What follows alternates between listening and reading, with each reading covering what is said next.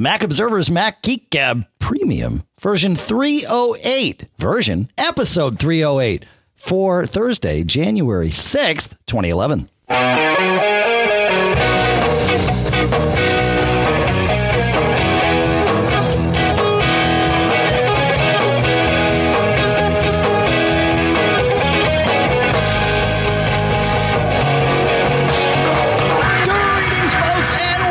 To the Mac Observer's Mac Geek Gab. You know the show. It's the show where you send in the questions, you send in the tips, we share what we know from, baby, it's cold outside, Durham, New Hampshire. I'm Dave Hamilton. Yeah, it is cold, and a storm's a brewing, from what I hear. At least for us. Yeah, we got a blizzard warning or something, or some weather. That's anyways, John F. Braun. That's right. Fairfield, Connecticut, and then back up in New Hampshire. It's Pilot Pete. Glad to be with you guys. And is it technically speaking? It's not cold, but it's lack of warmth, right? I mean, lack of energy. Sure. Let's go with that. That sounds good. Who invited this guy? Mr. Wizard. I showed up with a note from my mother. That's it. Yeah, I can't read what she said, though. So we've got quite a few questions and such here. But, John, you and I both did something recently that bears discussion, and that is we both migrated our calendars in MobileMe. Now, MobileMe about somewhere between 3 and 7 months ago, depending on when you hopped into this process, moved their calendar syncing from whatever solution, customized private API solution they used in the past to the industry standard CalDAV solution, which allows for a whole lot more functionality. And it also makes the syncing process a lot smoother, right? So previously, if you wanted to sync your calendars between two of your own machines, you had to log in to MobileMe Sync inside the system preferences, go in there, go to MobileMe, sign up and click the checkbox there. And then via sync services, your calendars would get synced, at least in theory. It was always sort of wacky. And it never, I don't know, for me, it never really worked right. I mean, it would work and then it would stop working. And there was no real way to look and see what was going on. And it was always this convoluted mess because sync services is this sort of black box. It would sync, iCal saw your calendars as local calendars. And then those calendars would be synced locally on your Mac between iCal and MobileMe and sync services. And then sync services would sync it up to Apple's cloud, however it chose to do that. Then on the other end, it would sync down from the cloud to sync services, and then sync services would sync it to iCal. So it was this big convoluted process. I think they refer to it as a hive of bees, or at least a swarm of bees. Yes. Swarm of bees meddling with sync services, which is stored deep in the OS somewhere. But yeah, I remember the article you told me about, and they say that don't even think of touching this because it can accomplish no good. That's right. Yes, that's right. So, and then they allowed you, and this was not through sync services, right? So these two things were separate.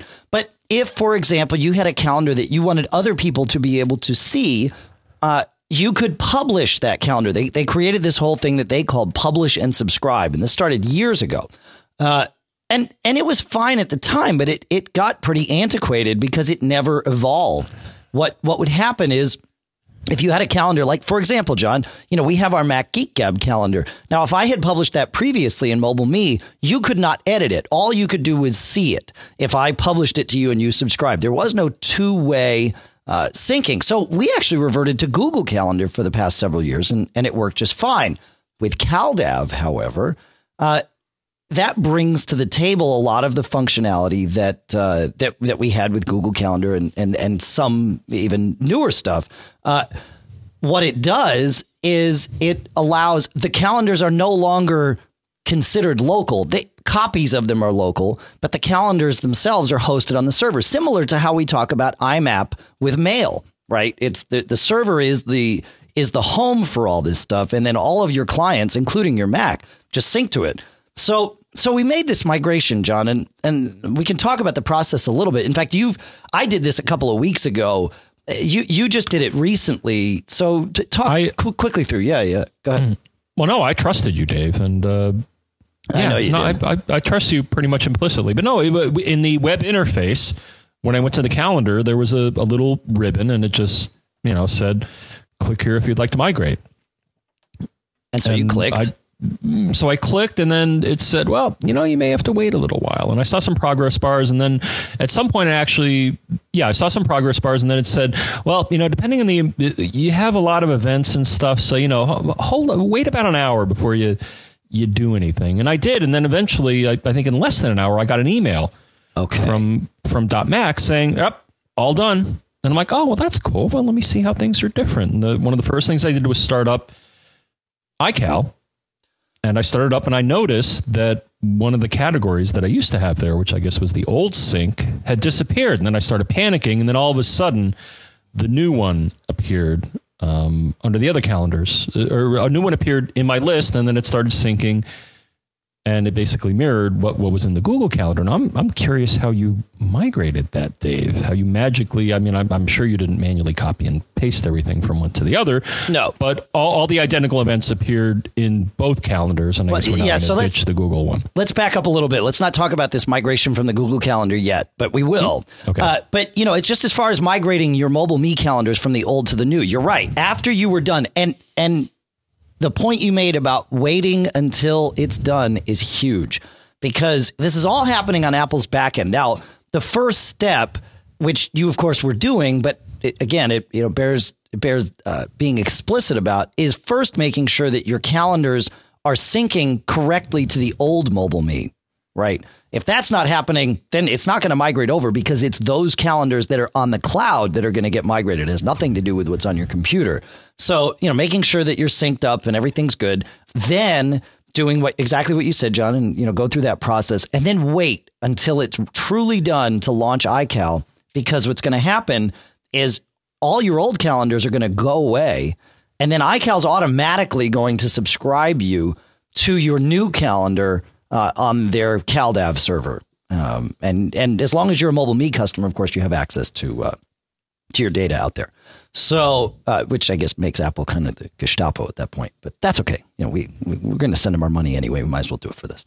But yeah, so then it just works, but it allows some cool things, because I'll explain later. I'll do this a little out of order, but once we got there and I had the Mac Geek Gab calendar in my mobile Me account again, I just went in and I said, share this with John Braun. Now I had to give him your mac.com address or your me.com, whichever you use.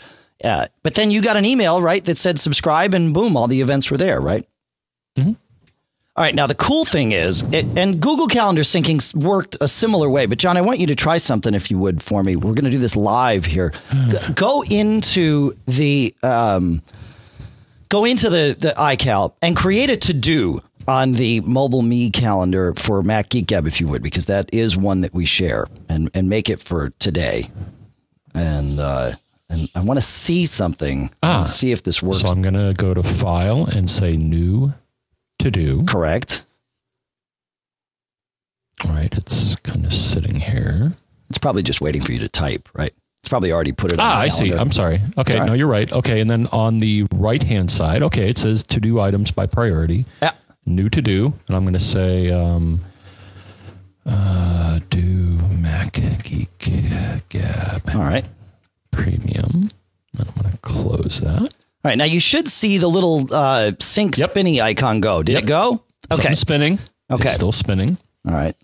Let me know when it stops spinning. It shouldn't take very long. Stopped. Okay. So now I am opening up Busy To Do on my iPhone, which syncs with Mobile Me. And sure enough, I see an undated to do called Do Mac Geek Gab Premium appear immediately in my thing. So what I'm going to do, John, is I'm going to check that to do off, and that will automatically sync back with the CalDAV server.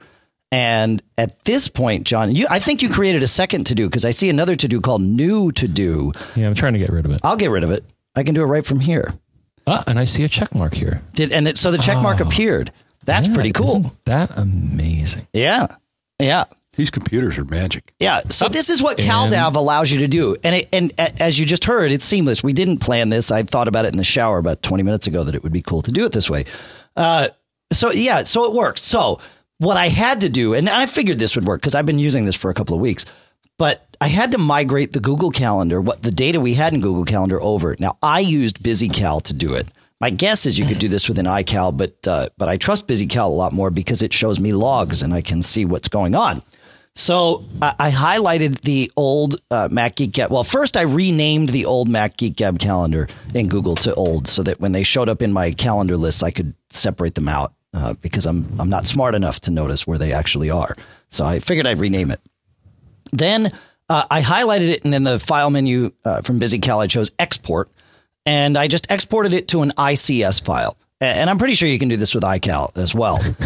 Then I created a new blank calendar on MobileMe called Mac Geek Gab, and then I imported that data into that calendar. And it took a little while for it to push it, all up to the cloud because it's got several years of shows or whatever. And so it pushed it up to the cloud, and that's the point at which I shared that calendar with you, John, and the rest is history, as they say. Very nice. The net is that it works. If you haven't done it yet, do it. When I did it, I had some problems. I was antsy. I'm impatient, and so I futzed with things probably when I shouldn't have, but I couldn't get the thing to load. And so I instituted one of those MobileMe chat support sessions, right? I've never done that before. And it was fantastic. They came on, they said, okay, what are you trying to do? I said, well, I started migrating my calendar, but it keeps giving me this error. And the guy's like, well, try it from another computer, which I thought was sort of strange. And because it was all browser based. And I said, well, I've quit the browser and restarted. He's like, no, try it from another computer. And so that started the process, believe it or not. We don't know why.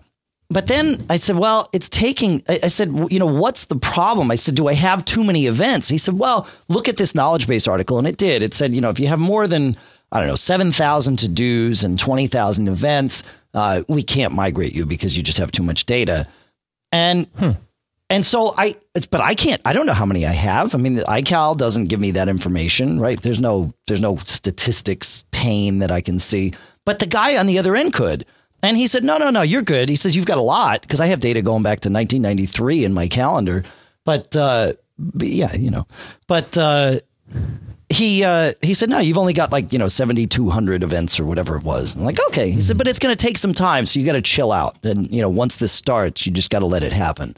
And I screwed up. I launched BusyCal, I think before the server had finished configuring things or converting things. And so I wound up pulling things down, and then it wasn't all there, and I wound up pulling it down twice, and I screwed everything up. But I'm a geek, so I deal with it, and it was my own darn fault anyway.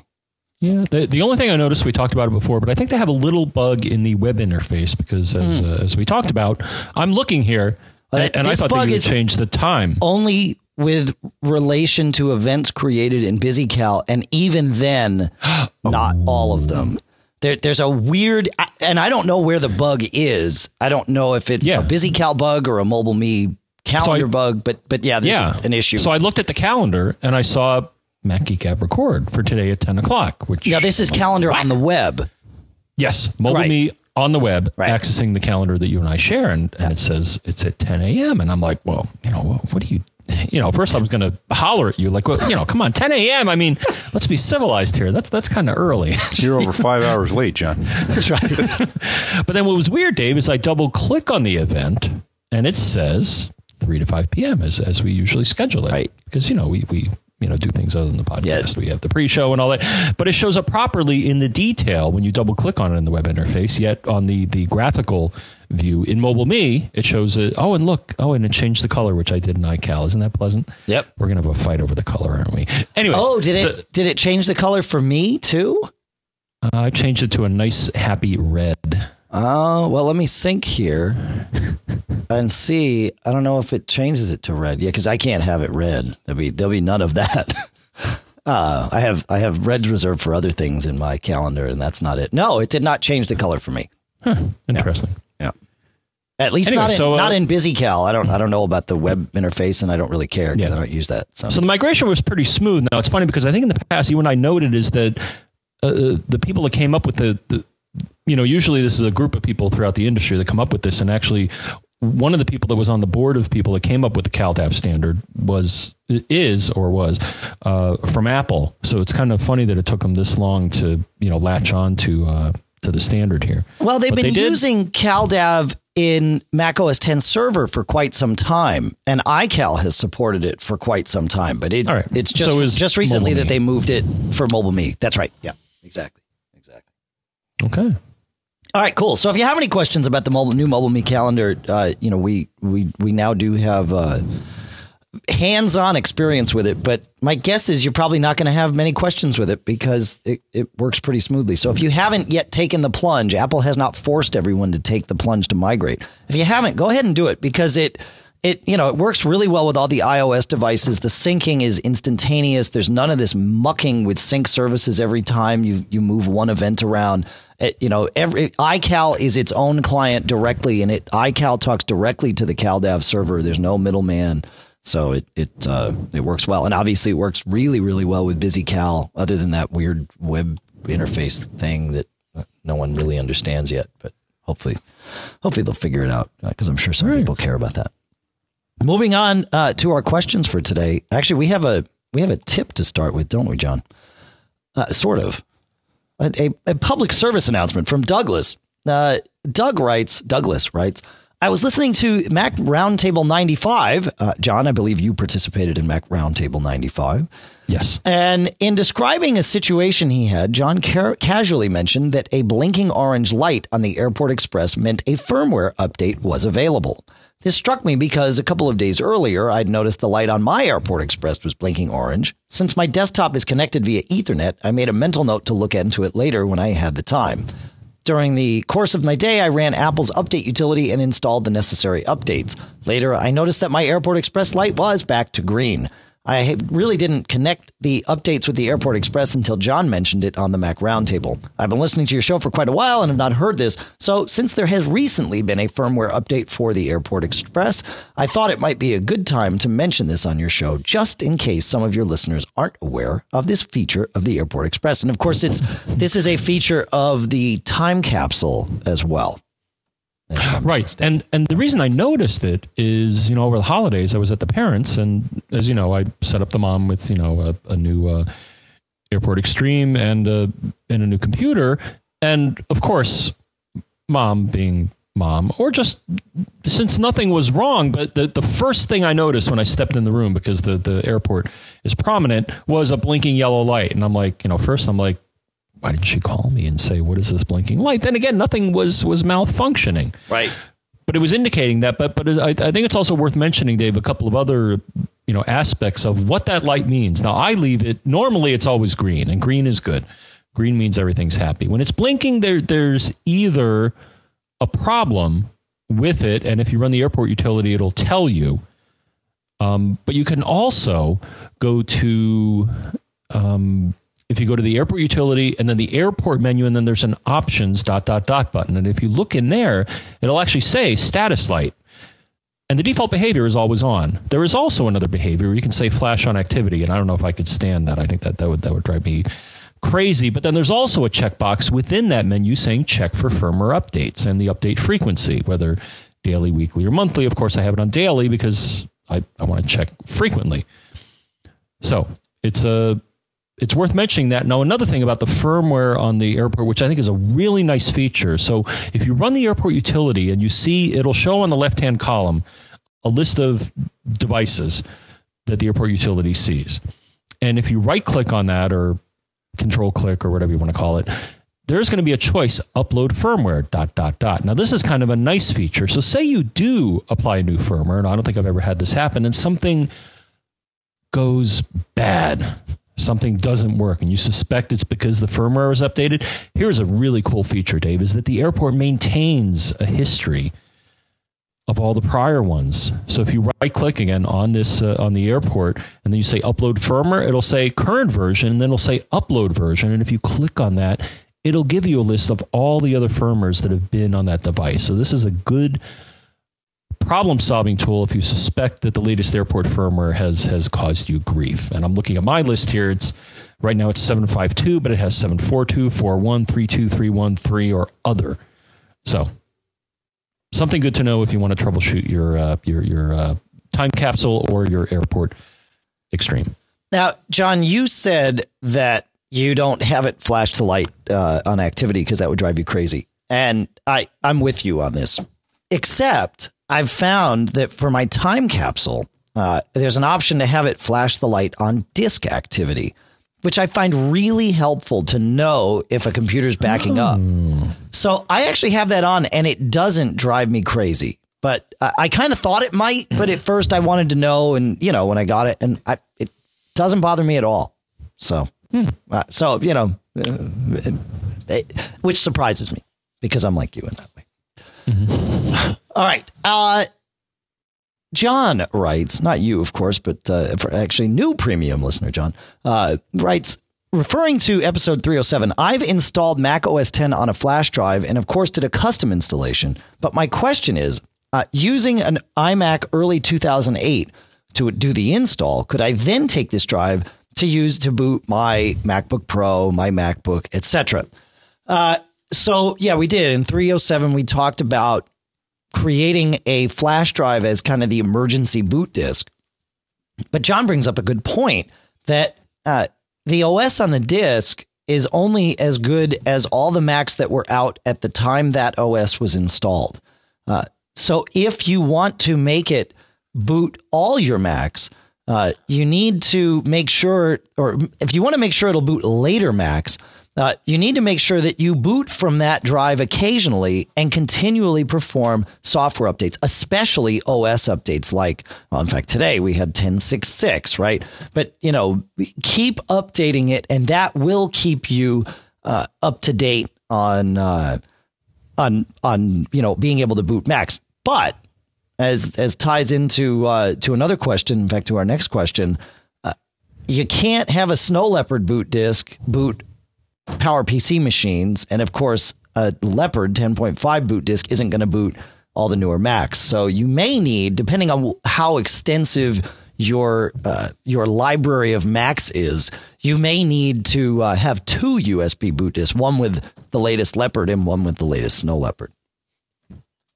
Right, John? Really?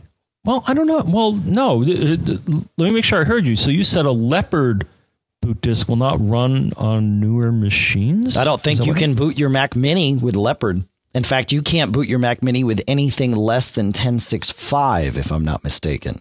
Huh. Well, hold on. Let me try. Wait. Everybody wait right here.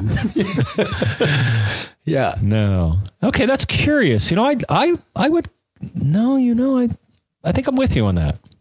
I think you probably couldn't. But that's a good lead into the next question. It is. Yeah. Let me pull that up here. Carl wrote in.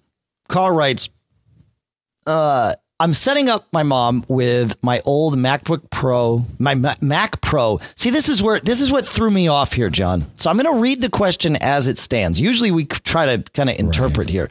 He says, I'm setting up my mom with my old Mac Pro dual 2 gigahertz PowerPC G5 running Leopard 10.5.8. Now, of course, you can't have a Mac Pro that's PowerPC. It was either a Power Mac, Power Mac, right? Was what we called those.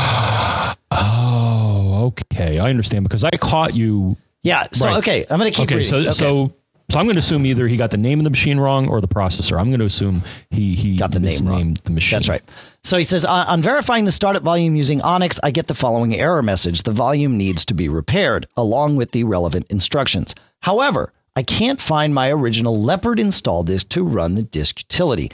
Can I use my Snow Leopard install disk to repair the volume instead? If not, why not? Okay. So it's potentially a little bit of a trick question. In a very general sense, yes, you can use a disk that is not the version of your OS to repair the file system on the disk. It's just running, it's running a command, essentially running a command called FSCK, which, and there is no OS specific stuff that goes along with that, at least not as relates to, repairing crummy file system. However, as we just discussed, if this is in fact a PowerPC machine, you cannot boot from the Snow Leopard DVD because Snow Leopard doesn't boot PowerPC machines. So depending on what you actually have, you may need to find a Leopard boot disk of some kind. Yep. If that's the path you want to take. But there's I tried this, Dave, because I was looking at what you said. Again, I missed the mismatch between the machine name and the processor, and I'm like, can you boot a Snow Leopard DVD on a G5? Now, one problem I had, so of course I still have the G5, the PowerMac G5. I think the exact model that he has here, the 2 gigahertz, dual 2 gigahertz. Right. So, got my Snow Leopard DVD, put it in the machine, tried to boot it, and as it turns out, I think my DVD drive in this thing is shot because it eventually spit it out. Okay. Well, maybe it spit it out because it can't boot. Well, no, it doesn't see it at all. I mean, it should at least be able to mount it, right? Yeah. Just to see it as a disc. Sure. So then, well, what do you do? Well, I use a very expensive external DVD drive. Firewire target mode. Exactly. So I had a Firewire 400 cable, or though you could use an 800. Plugged that into the G5, then plugged it into the PowerMac. And as people may know, but if you don't, there's this very useful thing called target disk mode. And I basically started up, put in the disk, then started up the PowerMac and held down T. And what happens is eventually you're going to get a happy little Firewire icon dancing around on the screen.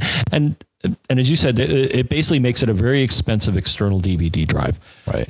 And I tried that, and then I started up the G5 and held down Option because I wanted to run what we call the startup manager, and it showed the drive which is still in that machine, and the disk never showed up. So, because I think it's now in theory, I think they could make it so that a Snow Leopard disk, being Intel specific, could boot and run a version of this utility. But I think they're really trying to, that just causes headaches. Right. So it just doesn't even show up because it doesn't recognize either the code or something else there. But it didn't even show up in the startup manager.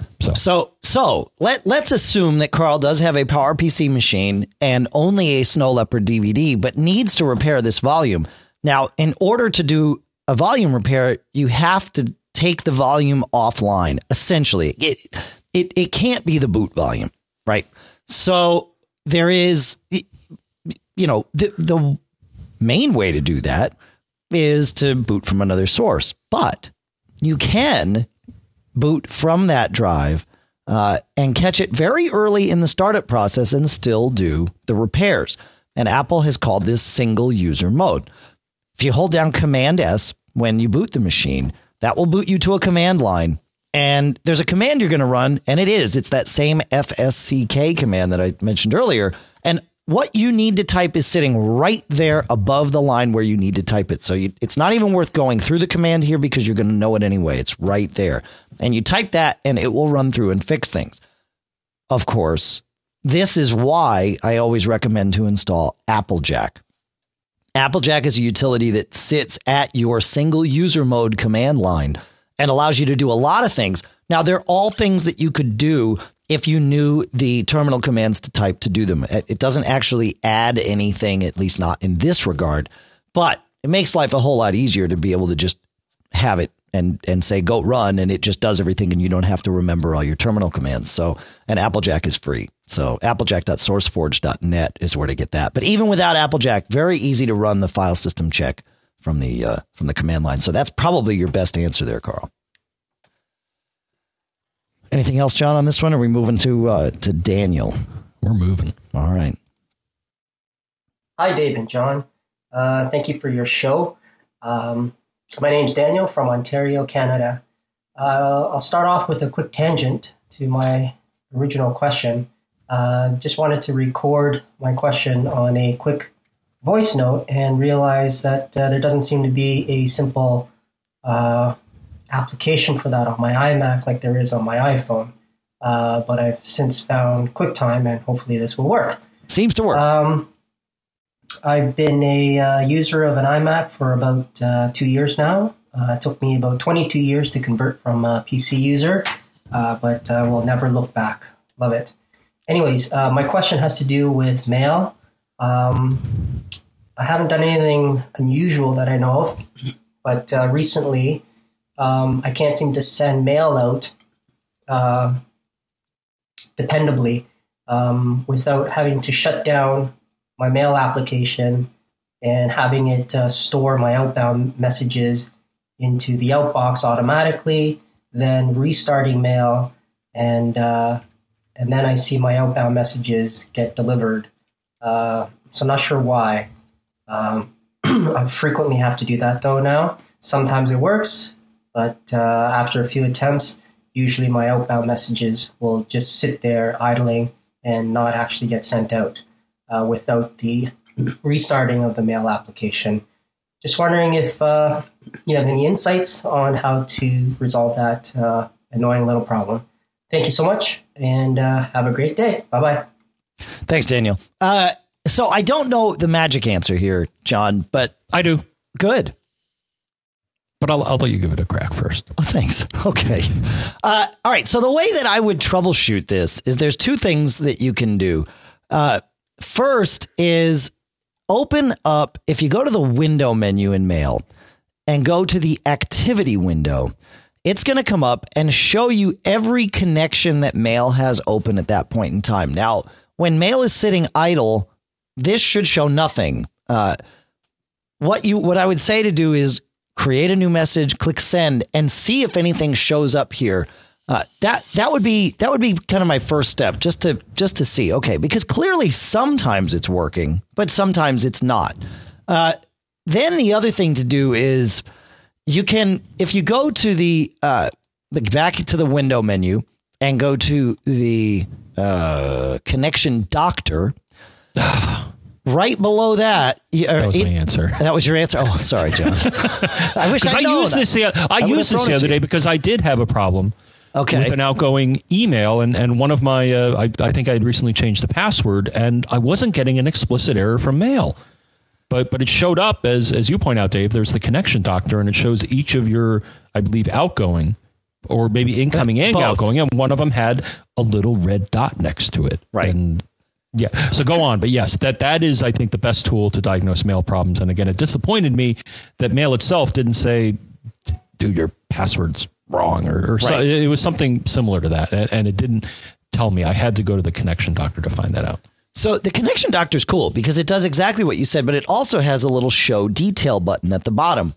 And essentially, I mentioned before how I like to see the logs in BusyCal. Well, that's what this shows you here. It shows you excruciating detail about the entire connection that happens between Mail and whatever server it's talking to. So if you have 3 or 4 Mail accounts and you go check Mail on this, you'll get a laundry list of stuff come by. You won't be able to see what's happening, but let it go through, let it calm down, and then go send your new message, and you will see what's happening here. And you might be able to see, okay, look, it's trying to connect to this server. It's not working. But that's where I would go to troubleshoot that. Of course, then, Mail preferences, accounts, select any account. And then on the account information tab at the bottom is the outgoing Mail server where it says SMTP.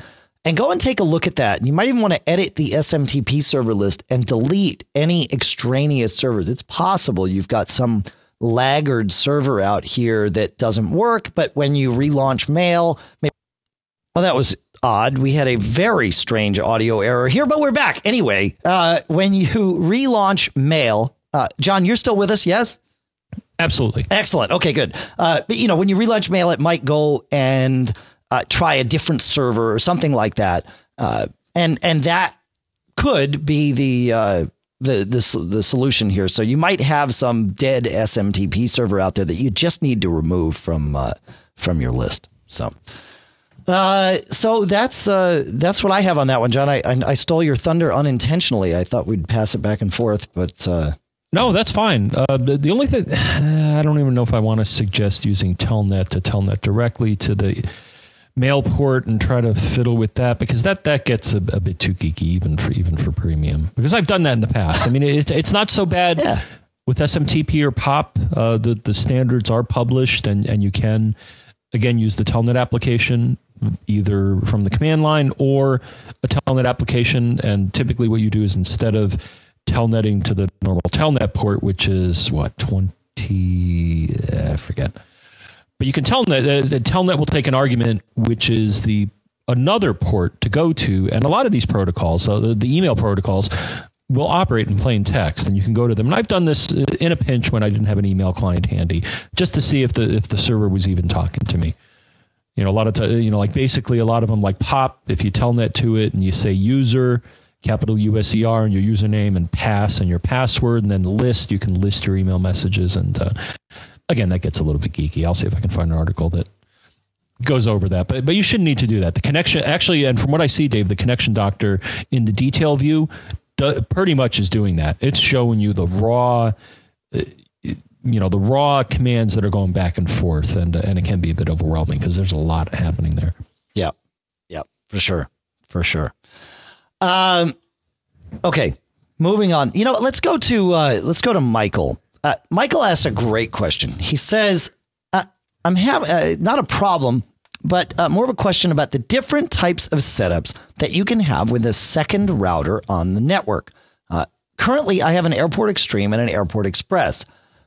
In the Airport Express, when I go into Airport Utility, I see the four options under wireless network setup. I see join wireless network, extend a wireless network, participate in a WDS network, and create a wireless network. Can you tell us what these are and what they all mean? And yes, Michael, we can. So this is interesting because some of these are similar. So I'm going to start with the first one that you mentioned, which is join a wireless network. This is only an option that's available on the Airport Express. Essentially, what it does is it allows the Airport Express to connect to a wireless network, and it doesn't have to be an Apple network, as a client, just like your iPhone or your Mac or anything else does. Now, this is a little weird for a router to just connect as a client, but again, the Airport Express also has some other functionality, that being the music streaming and all that. So you may want to just have it be a client and not have it do any sort of server-based or networking or be a host for anything that is just its own client. So that's what that one does. Correct, John? You've got an Airport Express, and that's what that does, right? I really don't. You've never done that. I don't think I use that. Okay. Which one? I'm sorry. Join a wireless network. No, okay. Though I think you've mentioned that you've done it when you're on the road. So yeah. You can, So you glom onto another network, I guess. That's right. Okay. So then that leaves three left. The first one is the default, which is create a wireless network. This is what we're all used to when we get our routers. They broadcast their own network, and you can connect to them, and then via the router connect to the internet or what have you. And I'm going to go out of order actually at this point. There's participate in a WDS network. Now, in a very general sense, WDS stands for Wireless Distribution System, and it allows you to extend a wireless network by linking together base stations that are within range of one another. There are three roles that a base station can play in a WDS network: main, or the server that kind of holds things; relay; and remote. So again, main is the originator of the network. Remote is a station that pushes the signal to otherwise out of range wired or wireless clients. And relay bounces the signal between main and remote. So relay isn't going to let any clients connect, to my knowledge. It's only going to let other WDS base stations connect, and it can be the thing that allows it to hop further than it already might. Of course, you all know my feelings on this. Get Powerline and you're good to go. You don't want to mess around with actually extending a wireless network, but that's what those things do. Relay, yeah. I think Relay does two roles. I'm actually, I just very quickly while we were talking, brought up an article that Apple has in their knowledge base. And Relay, it looks like it lets you either let a remote talk to it or a wireless client. So I guess it provides two roles here. And then a remote, it looks like, just goes to a wireless client. Or wired. Or wired, yes. Right. So, but WDS, I think Apple does a good job of making it as, to me, it gets overly technical with all this terminology and stuff. I mean, it's obvious what I think most people want to do. You want to take one base and make it extend another. Well, that goes to the fourth and final option, which is in Apple's menu of extend a wireless network. And with this, as long as you're using only Apple base stations, you can do this. And it effectively creates a WDS network without you having to figure out how to do all this stuff. And that works really well. Of course, again, it has to be all Apple stuff because, Apple stuff knows how to talk to other Apple stuff, presumably, and all that. So, yeah, they do. They auto configure. It's, zero configuration for WDS, I guess, is the way to talk about that. Right, John? Mm-hmm. But again, just get Powerline. It's much simpler. And I've never seen WDS work well. Have you? I know we've talked about this. We've beat this to death, but the thing is, when I've seen it happen, Dave, a lot of people, their goal is to extend their signal. Right. And the thing is, if your signal at some point sucks, then WDS is just going to help it suck more, help extend a signal that's already kind of dicey. So, yeah, I don't think I've ever had really good luck with it. Yeah, I would either, get a better antenna or reposition or something like that. But yeah. Presumably it's got to work somewhere. There's enough people talking about WDS that, where WDS works is when you've got a highly focused. So most of us are used to what I'm going to call very, very short range Wi-Fi connections. And that is the round kind of connection that we have in our house, omnidirectional from a base station. It just broadcasts its signal out. And, if you're within anywhere between 10 and 300 feet worth of range, depending on what you've got in the way. Right. Well, I believe it's WDS that's used for this. The other thing that you can do with Wi-Fi is you can focus it down into a unidirectional signal, and you've got to aim two dishes at each other, so that you get a tight focus, but you can go several miles with Wi-Fi that way.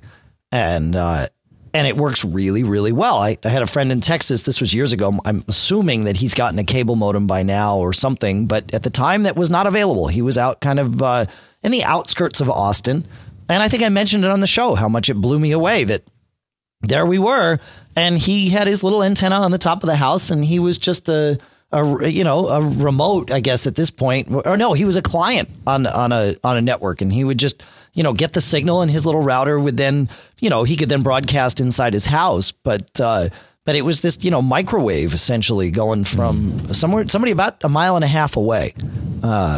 And it worked fine. And my uncle up in Maine did the same thing. He set up a WDS between two homes that he has because he was too cheap to pay for a second cable modem connection. And he had this one line of sight. He had to cut down one tree, but it crossed his neighbor's property to this other house that he has down a hill. And he just aimed that stuff perfect, and it worked fine. So, yeah. So that's probably where this WDS stuff comes from. I have to guess. Otherwise, why would, I've never seen it work, but maybe that's just me. Yeah. Are we going to do Dan, or are we going to save Dan for later? I just like Dan's. We can do Dan. That's fine. It's just kind of, it reveals something cool. It does. Yep. Okay. So let's see if we can boil this down to its essence. Dan writes, earlier today, I went into the airport utility to check and see if my time capsule had any firmware updates or anything. I've recently acquired a Brother printer and added it on the network. I can tell what it is when looking in airport utility as it displays its model number for the client ID. The strange thing I have on the network, which seems to just have appeared as of today, is a device with the client ID, and he lists some ID. And it's Poodelek, Poodelek, which doesn't have any, none of us know, anything. It's probably just somebody named it that way. My network here has a mixture of Macs and Windows machines on it. I've checked all the devices we usually have on the network, and none of them have this name, nor the IP that this mystery device has been given. I, of course, have the network locked down with WPA2 personal security, and I have a good password on it. If this is a snooper on my network, how in airport utility can I boot them off? I can't see any easy way to do this. All right, so go. I got it. All right. So short answer is, as far as I know, there is not a way to boot the person off, but I want to dig into this because this is mysterious. So he is on the screen where if you go in the airport utility, it's airport, then you click on wireless clients, then DHCP clients, or I'm going to assume that. Now, what this shows you, assuming that the airport is doing DHCP, is you're going to see a number of values in this table, Dave. MAC address, IP address, client ID, which is, I assume, where he gets this from. And this is something you can provide for a DHCP device. And whoever, Mr. Evil is doing that. And then lease time. Here's the part that's cool, Dave. The MAC address. Now, when you look at that, that's kind of a random string of hex digits. What does it mean? How can you tell what's the significance? I'm going to tell you, Dave. Rather than having a mishmash of these and people just selecting these randomly, there is a rhyme and reason to them, and that there is actually an authority that says, all right, you vendor A, vendor B, whoever you are, I'm going to give you this range of MAC addresses, and these are the MAC addresses that you're allowed to use. So my first suggestion is get that MAC address. Again, I'm going to assume the device is in this table. And then I found a very nice site here. We will put it in the show notes. But if you type in a MAC address, it will tell you who owns it. And I almost bet you if he types in the MAC address of whoever's on the network, it's going to tell him. And I think I've had this happen in the past where there may be a forgotten device in the household somewhere that you just forgot. It's an iPod Touch. It's a network adapter. It's something in a closet somewhere. You just forgot that you did it.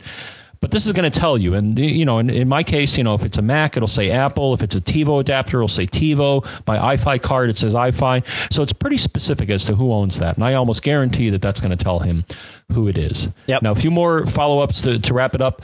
What he's doing is excellent. WPA2 is the best security that you're going to get. I would suggest, though, make sure you put not just numbers and letters in there, but maybe some special characters. Another thing I would do, and I do this on my base station, some people say that it's kind of a way. Well, he also asked, should I not broadcast my SSID? I don't think that it'll hurt to not do that. There are ways to prod a base station to reveal that. But if you're among many targets in an area, it's better if you don't broadcast it to keep the newbies out. Another thing I would do, and I do this on mine, is I also restrict, I do two things. I restrict who can access my access point based on MAC address. Again, it's not foolproof, and people can fake you can use ifconfig to fake your MAC address, but it's just another level of security to keep people out. And actually it comes in handy because you can also do your DHCP reservations using the MAC address. And I use them for both, Dave. And that's actually another issue that we'll come up with. So, and what you do is you just say MAC address. Basically, you say default behavior, no access. And then all the devices that you want to have permission to access it, you give them permission.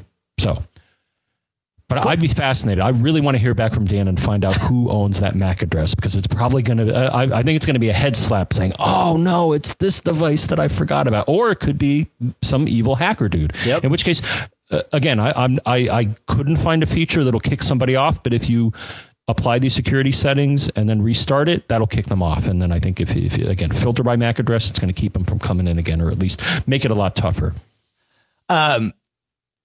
I use that DDWRT firmware on my router here, and it's got that MAC address lookup functionality built into it. Oh, sweet. If you click on a MAC address in any of the lists where a MAC address would appear, it automatically does, pulls you to that web page and does the lookup for you, and it just pops up in a window. And yeah, you're right. I do it all the time.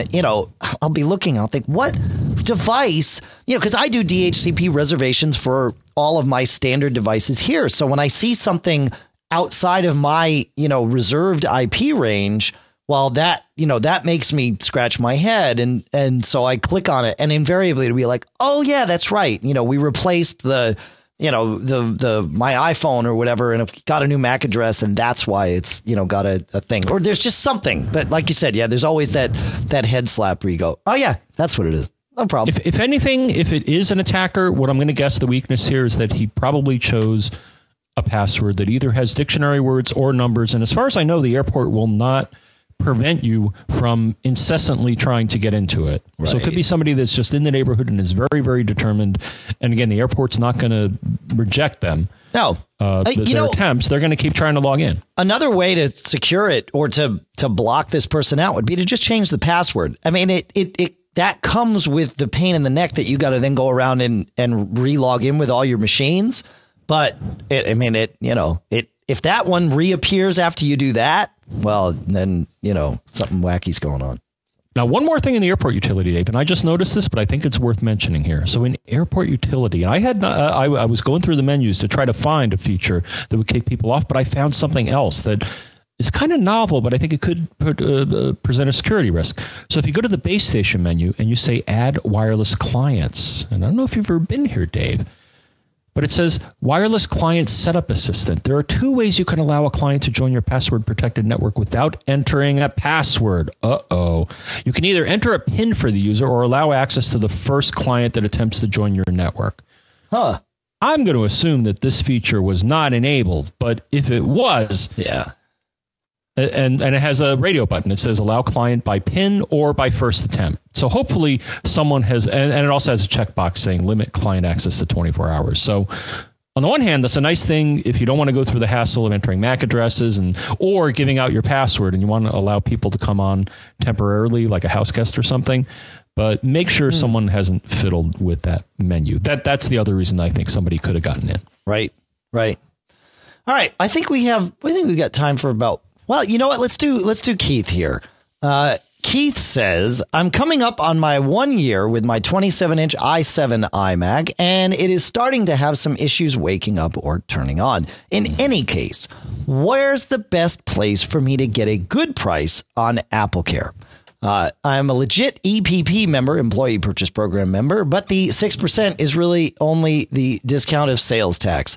Where else can I go? Okay, well, the three places I check are Small Dog, Amazon, and lacomputercompany.com. And more often than not, my purchases wind up from the last one because they've typically got the best prices. Now, John, you just bought AppleCare or are about to for your new Mac Mini. Well, I think I will. And you know, Dave, the thing is I went to, and I found this an excellent tool, frugal.com, which is part of Google. Yep. And when I searched there, Dave, I actually found, so I searched for, and I'm going to do it live here for the studio audience, AppleCare Mac Mini. And I brought up a list. And oh my gosh, you know the best price I got was from buy.com, $95. Versus $149 from Apple, right? And you know, now, how did I know what the price was from Apple, Dave? And I'm going to tell you, and I think we can toss this in here, and this is a good closer, because this site, you and I both saw this, and we were like, oh my gosh, this site rocks.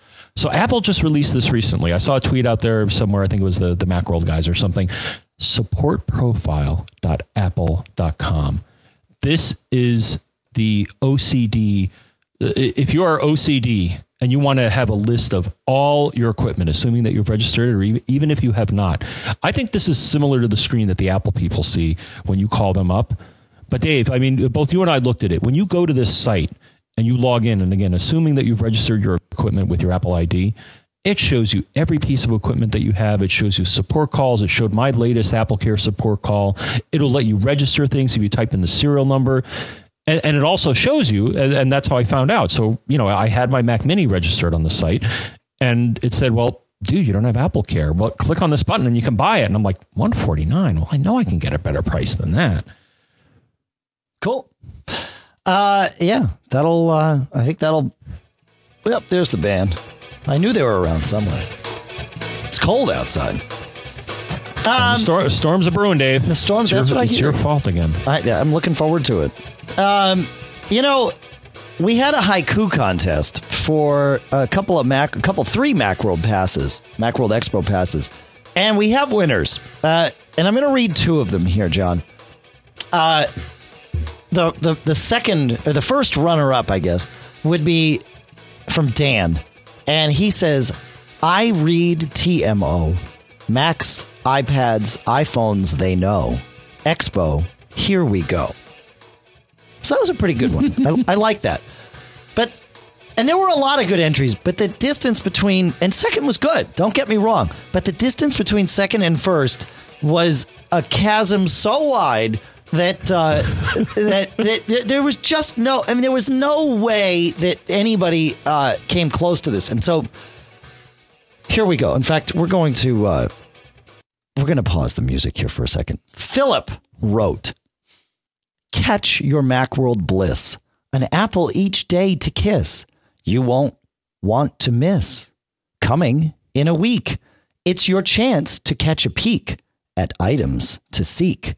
With old friends to greet, through several days on your feet, and new friends to meet. Impart what you know, discover what you don't know. You've come to the show. Gadgets and hardware, latest and greatest software, you'll find it all there. We'll make it all clear what we really want in gear and features next year. They'll make it, we'll choose. What items will win or lose? What we'll really use? With jobs off hissing, see what Apple is missing, what it is dissing. Community here, the gathering of your peers, laughing, clapping, cheers. Good friends helping friends, points to debate and defend to the very end. Now that it's over, in a time of composure, you'll find your closure. You won't want to miss an apple each day to kiss. Catch your Macworld bliss. That's it. I mean, you know, like I said, yeah. You going to make it, Pete? Yeah, sorry about that. I was going to hit the mute button. And oh, yeah. So that's that was the winner, Philip. Excellent job on that. And excellent job by everybody. There, like I said, there were some fantastic entries that we saw come in, but that was the one. We are going to Macworld Expo. It is January 27th through 29th. On the 27th, sometime in the afternoon, I think 2 p.m. Let's call it 2. Might be 1. I'm doing my Mac, running your Mac lean, clean, and mean session. Saturday afternoon at 5 p.m. closing the show floor, John and I will do a live Mac Geek Gab with a Stump the Geek and perhaps some cool stuff found. You can send in your comment. Oh, we still have a deal on hotels for Macworld Expo at the Intercontinental. You can get a room there. It's at the normal Expo price, but you are guaranteed to get an upgrade if you do it through the TMO link, which we will put in the show notes. It's also in the sidebar over there at macobserver.com. Contact information, of course, you can reach us premium at macgeekgab.com. No.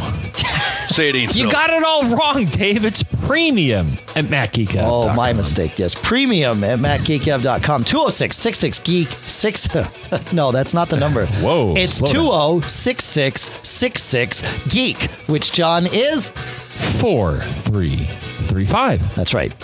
You can Skype us to MacGeekGab and all of that good stuff. Next week, on Monday, we're doing cool stuff found again, so send in your stuff. It's going to be...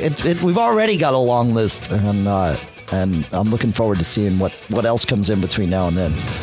So we have Communicators, is the podcast that Michael Johnston does, and he converts the Mac Geek Gab into AAC for all of you. Cashfly provides the bandwidth, and that's it. We're out of here. Got anything else, John? I think I'm about done. Good.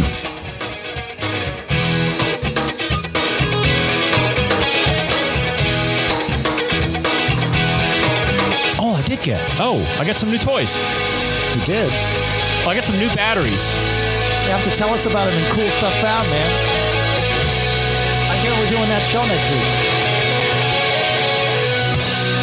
Well, the thing is at Macworld, Dave, batteries, you don't want to get caught without them. Mess that up. Don't get caught.